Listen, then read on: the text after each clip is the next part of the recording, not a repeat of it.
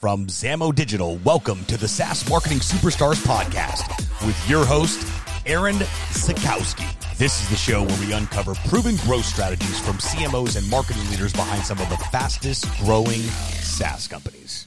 Hey, superstars. Thanks for joining us today. I'm your host, Aaron Zakowski, and today I'm chatting with Andy Mowat. Andy is the founder and CEO of Gated, a startup dedicated to cleaning up your email inbox and raising money for charity. Previously, Andy has led RevOps and marketing for unicorns, including Upwork, Box, and Culture Amp. Hey, Andy, how you doing today? Hey, great to see you again, Aaron. Great to have you on the show. To start off, I'd love to have you just tell us a little bit about yourself and about your company, Gated. Yeah, I done some crazy things early in the career, including like running supermarkets in Eastern Europe and working on Wall Street. But about 20 something years ago, I realized that if I wanted to stay in the Bay Area, tech was where it was at. And I cold called the CEO of Elance, which became Upwork, and started working with him. And he threw me at every hairy project we could around like data and systems and strategy. And so I ended up rolling out marketing operations, sales ops, and other areas for Elance. And, I figured out what I was really good at. And I've spent the last 20 years kind of helping companies scale. Generally, I will join a company at an earlier stage, but with product market fit and drive the rapid expansion. About 3 years ago, I was just getting overloaded with email. So I wrote an email that said, I don't know you. Here's my Venmo link. And I really care about Wounded Warrior. If you donate, I guarantee I'll read your email. And I sent it to anyone that kind of annoyed me. And people started donating. And I started asking 10 cents and people started donating $20, $50, $100. And so I just kept iterating on it. And I wasn't, there's a high bar for product market fit. And so I spent about a year and a half just iterating on Gated on the side.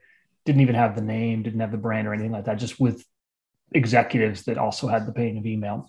Mm-hmm. And about a year ago, we took money and we took more money in December of this past year. And then we launched really fully and loudly in end of March. And our goal is to give away Gated for free to millions of people. It is completely free for users, because we don't think you should have to pay to clean up the trash that's on your front lawn. Mm-hmm. And then Gated basically gets funded by sender donations. So for a typical user, we'll take off 30 to 40% of their email, all the stuff from people they don't know, and we'll replace it with a couple donations.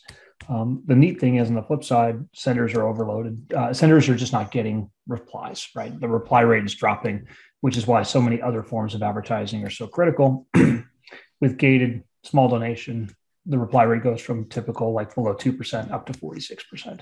And so we're seeing that by killing the noise for everybody, we're able to make the world a better place.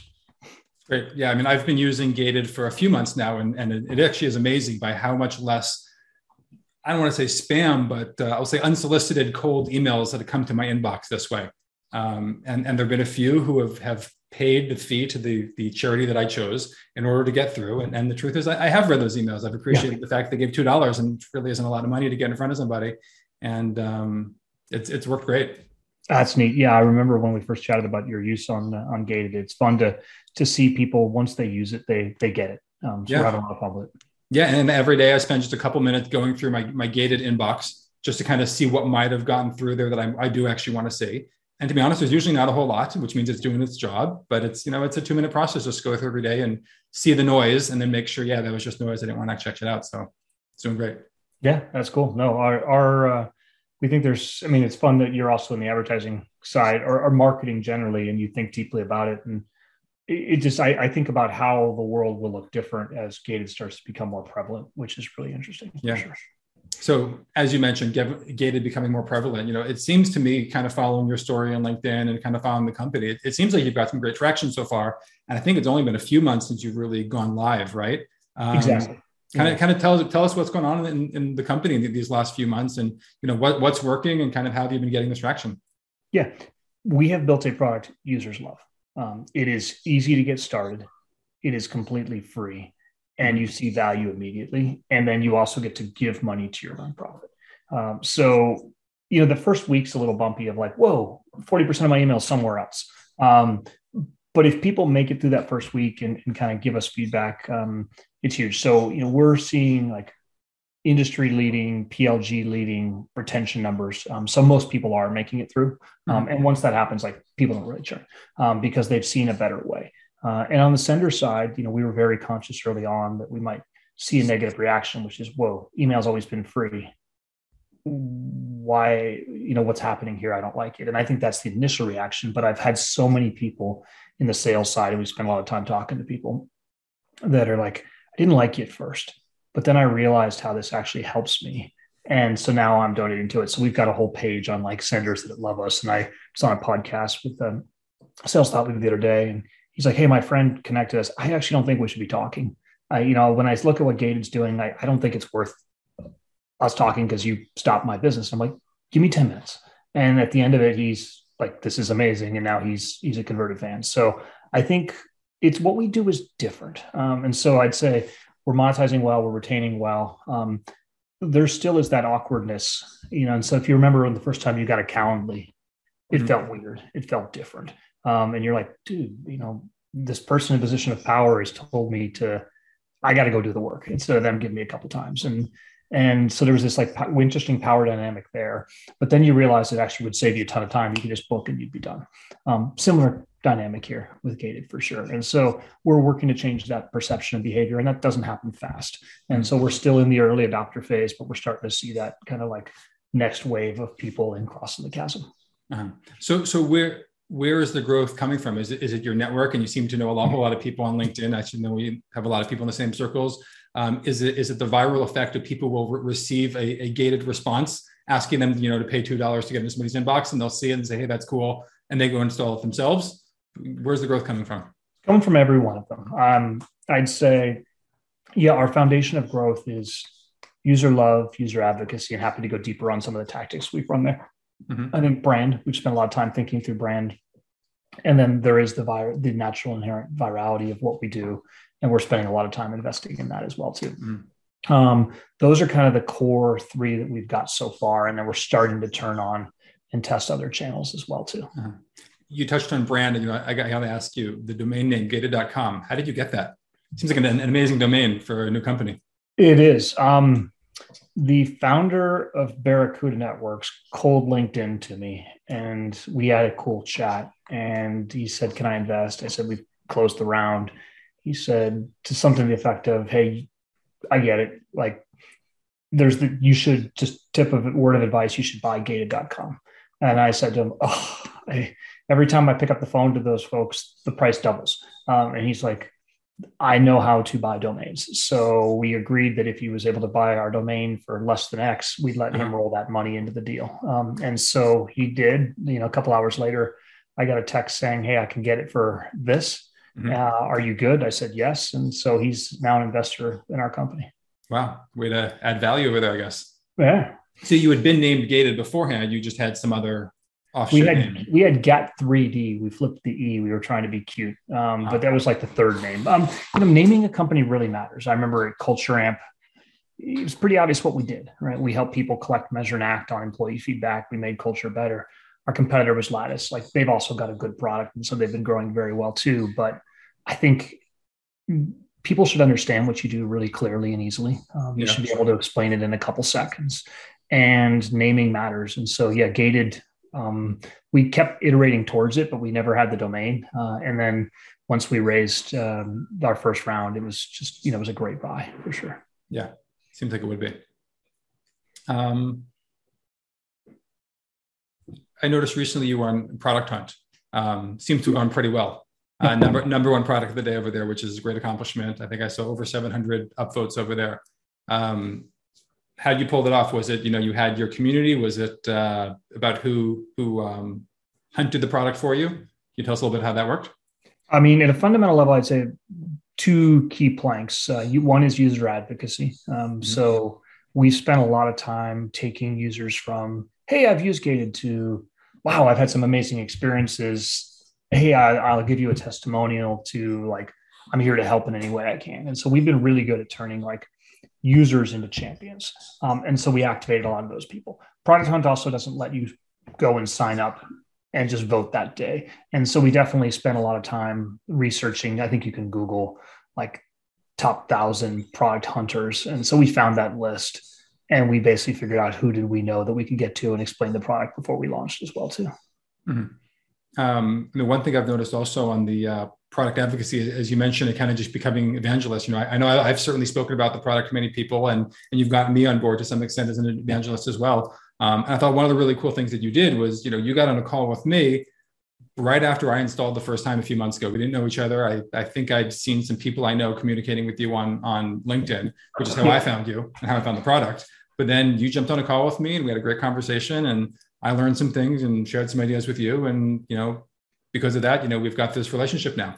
Yeah. We Clearbit every single person that signs up, and, we're able to very quickly see like, who is that person? What's their background? We're very conscious around what personas. Everybody has the pain of email.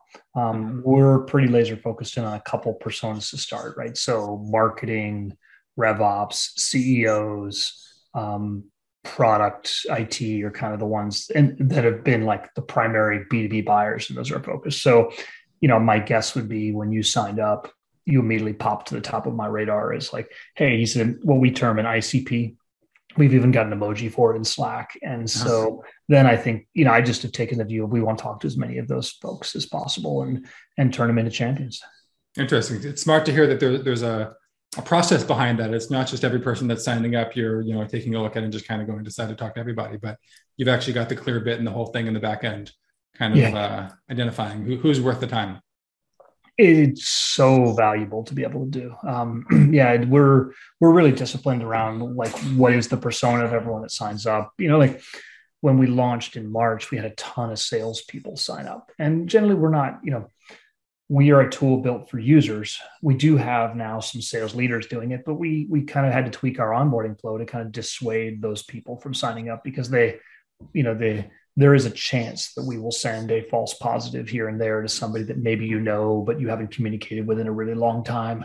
And so we haven't been able to pick it up. And, as a salesperson, maybe somebody's, hey, Aaron told me about your great product. I want to be able to connect with you. And if that got a challenge, could hurt a sale. And so we're just super disciplined about what personas fit. Now, that being said, we opened it up in March and we let anybody sign up with anything. So about half of our user base today is personal Gmails. Mm-hmm. Wow.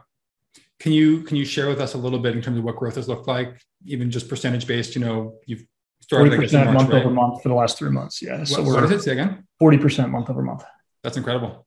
Yeah. Yeah.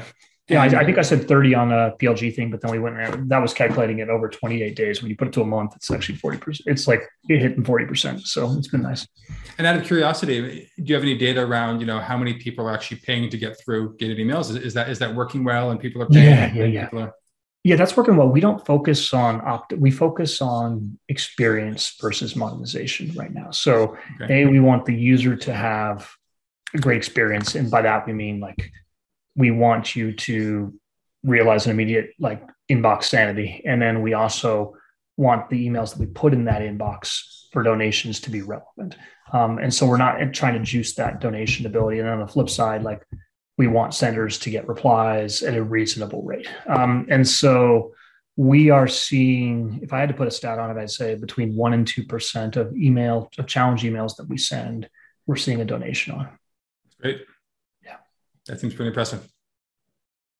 It's definitely a pain. I remember a couple of years ago when we were trying to do some email outreach on behalf of my agency, and we spent I don't know how much money with an agency that specialized in cold email, and they had lots of great case studies, and we felt like we were really right on with our ICP and our persona, and it just crickets. Nothing really worked at all. And then a little while later, I was chatting with some friends of mine who fall into our ICP, founders of SaaS companies and such, and they kind of like flipped their laptop around and showed me their inbox. Like, this is what it looks like. You're never going to get through this noise, right? Exactly. And it sounds like there's a way to get through the noise now. Those guys had gated for them to eliminate the noise, and then for the salesperson to actually be able to get through the noise. So it facilitates both. Well, I think it is an interesting point around the noise, which is, we spent a lot of time early on. Like, you always have to have an enemy, right? And who are you trying to beat? Who are you trying to kill? And we think the point is we're trying to kill the noise, and if we do that, it helps both sides. It helps users because they're just less flooded by noise, but it helps senders because they're no longer competing against other irrelevant ones, right? So when I open up my inbox before gated, I spend the first 10 minutes just in a mode of let me get rid of all the stuff that's not relevant, and then I'll move on to my day. And so I'm in a mode of like negativity and non-receptivity towards my gated. You're looking at an inbox that's all relevant, and you have a much higher probability. So not only have we killed the noise, but we've also changed the mindset of people looking at their email from, I got to get everything bad out of here, to this is all good. And over there in that other box is like the stuff that's probably not relevant, but I'll take a peek at it periodically.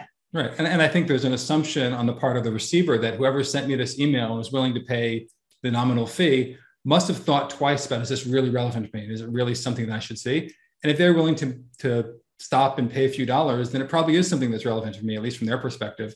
And it's worth the time to take a look. Yeah. There's also like the concept of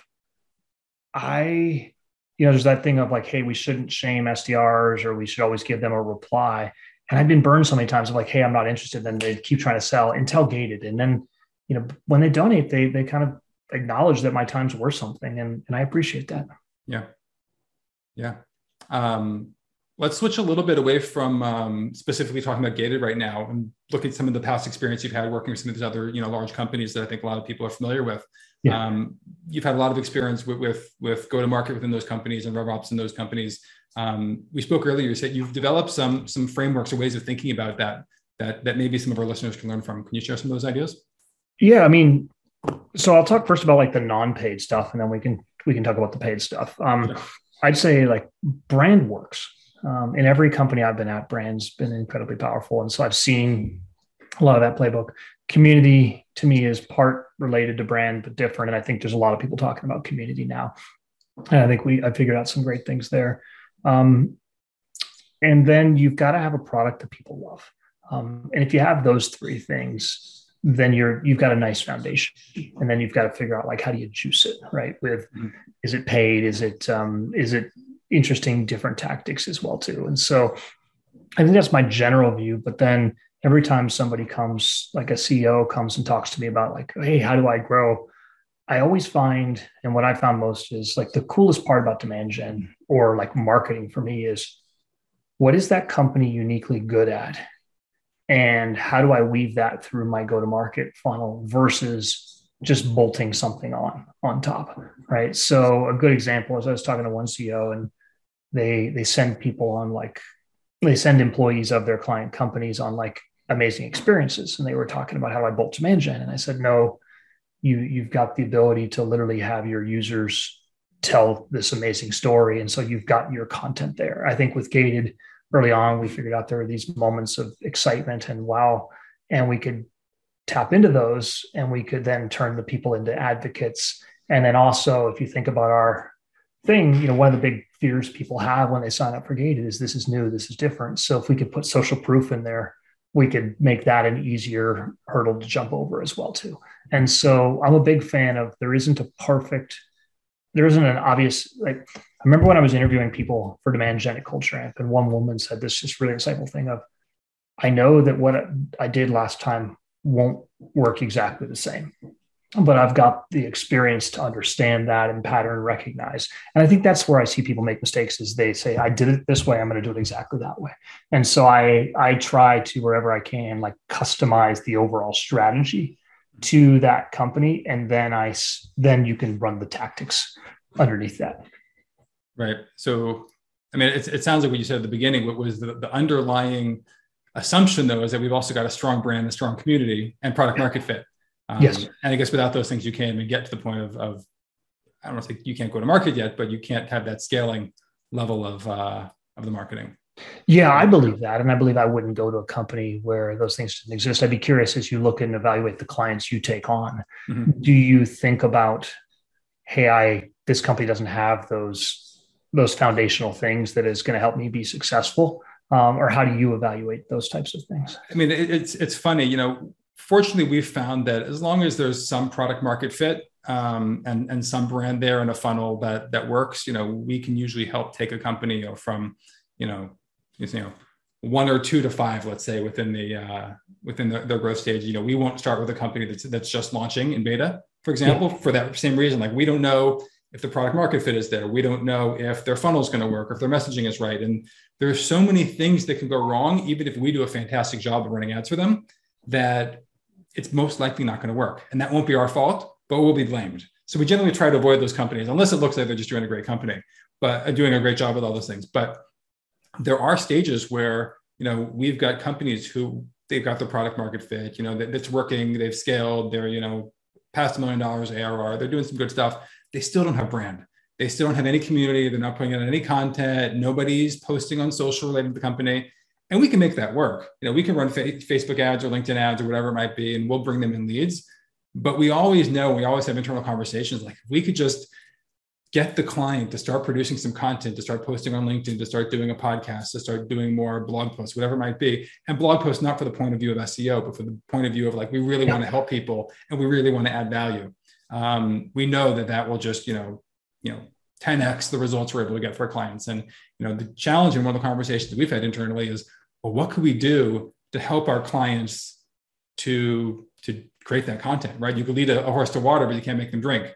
And that's something we've been giving a lot of thought to, is like, how could we become a content facilitator? I wouldn't want to become a content agency, but become a content facilitator to help create a process for our clients to be able to create that right type of content, which allows paid ads to work so much more successfully. It's interesting. Yeah. I remember a friend, it was at McKinsey, and he said they had a whole team over in India where, he could basically just record a 30-second thought, and like 2 days later, an article would come back, and then he could edit it and tweak it. And so we're kind of working towards that as an internal model, because, we've got people that are good writers internally, but I wonder if you could do something like that, which is, hey, the genesis of the concept, riff, give me a 3-minute loom. Mm-hmm. And I'll turn it into a draft. And then you could have writers that would basically do that piece of it. I think right now people are kind of like, great, we need content here, go do it. But I feel like I have a list like 20 long of ideas that I want to write, but I don't have the time to write them. And so I feel like there might be some model in there of, it's kind of a hybrid, which is you do the inspiration, it's your overall concept. And then maybe you do the cleanup, and then you do the cleanup. It's funny. I talked to another guy, I forget which one he was, this SEO expert, and he talked about, he's like, there's the A people that are doing the later stage funnel content, and there's the B and C people that are doing this, the earlier top of funnel content. It was a machine in a process in a game. I hope that, like, every piece of content should be good, but I think unfortunately a lot of people are just churning out like $30 pieces of content, and they can fill holes. Yeah. Listen, I think it's a challenge. I've recently hired somebody from my agency specifically to help me with this content machine. I've seen over the years that when I start posting more, whether it's podcast episodes or whether it's, more posts on LinkedIn, business happens, demand gets generated, right? It happens and it works. Yet creating the consistency and doing it and building a machine is extremely hard. So at this stage, I've actually hired somebody to help me kind of with exactly what you just said, to allow me to create little Loom videos, or to just kind of outline some ideas and then have them put it together, or, take the recording of this podcast that we're talking together and take the video and then chop it up into some pieces for me, and then take the transcript and turn it into content. But there's a whole process there, and then posting it across all the different platforms that are relevant. It's a lot of work, and it creates the idea you've probably heard, people, every company should be a media company. And it's really true. Yeah, I think that is true. It's funny because every marketing tactic has its day when it's new and different. Mm-hmm. And you can have like outsized returns, and then it becomes kind of standard. And then they kind of like, they tail off and they become like cost of doing business. Feels like content, it's funny. Like paid will always be there just because it's high intent and all of that. But it feels like content, I'm so saturated with content now, but it still works because of organic search. I think if organic search somehow started to get worse in some manner or form, like content, I think the content marketing, inbound marketing that HubSpot created might not be as good anymore. Well, it's hard to imagine content marketing ever not working anymore. I think the question is what type of content and on what platform. So right now, I think a lot of us in the B2B space are really focused on LinkedIn, right? There's a great community there, good content elevates and all that, but not always going to be the case. At some point that'll get burned and saturated, and we'll move on to the next thing. Yeah, I think you're right. I think LinkedIn is in danger of killing its own golden goose. The value of a connection is not worth as much anymore. I mean, I see 24-year-old SDRs with 20,000 connections that are making $500 per post. Like that tells you that the value of a connection is broken, right? And great content doesn't necessarily get boosted by the LinkedIn algorithm. So I think there's my LinkedIn feed definitely is becoming like less valuable as we go. Yeah, I think LinkedIn has built a great community, but I don't think there's enough innovation there when it comes to both the algorithm as well as their ad platform. It really has a lot to be desired. Yeah, the one neat thing about the ad platform is every time they release a new SKU, jump on it, right? Like it's whatever it is, like if it's in feed stuff or messages or they're always rolling out new ones, and those always have like a really high ROI to start, and then they tail off pretty quick. It's interesting. I mean, generally my approach has always been when something new gets released, assume there's a lot of bugs in it and kind of avoid it until it starts to. I find that stuff's the best, right? Like LinkedIn, people underprice it so that they will use it, and it hasn't, like all the advertisers haven't got there and monetized it. So right. When they were going on, like we can stick it in the inbox, or we can, you can send DMs and all that stuff to people. Like that stuff was really high ROI for a while. Interesting. We should probably be doing more of that, I guess. Yeah. Well, I think it's like monitoring it, and then very quickly, I found like a 3 to 5 month thing. It starts speaking. Everyone's like, you got to get on this. And then the returns go back to where they would have been. Yeah, I guess my frustration with LinkedIn ads has been their algorithm never seems to know how to optimize too well for conversion. The way that Facebook is light years ahead in terms of knowing who's likely to convert when you're targeting an audience.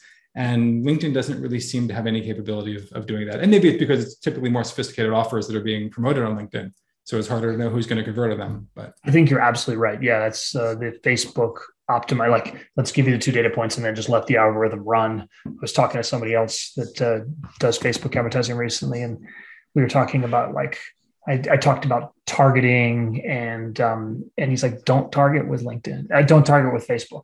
Let the algorithm. If you start to hack away at the algorithm too much, the algorithm can't perform. And so I thought that was pretty insightful as well too. That's definitely the direction that it's going these days. Yeah, whereas LinkedIn, it's all about targeting. Right.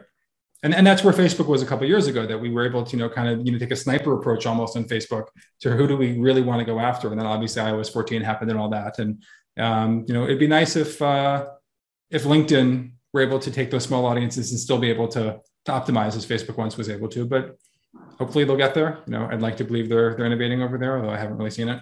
Yeah. Have you used metadata yet? I've not. I've looked at them. They're a bit pricey on the agency side in terms of, they would eat too much into our fees. That it's kind of hard to incorporate it.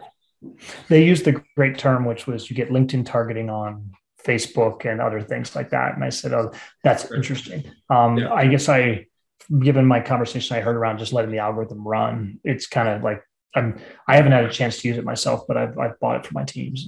Interesting. We've tried similar approaches where we try to take, that LinkedIn targeting onto Facebook by using Clearbit or a company called Versium, which is a less expensive, similar equivalent to Clearbit, and taking those B2B audiences. You could build your ICP, export the audience, bring it into Facebook, and then target those people. And it used to work better. It's not working this year quite as well as it used to work about a year or two ago, though.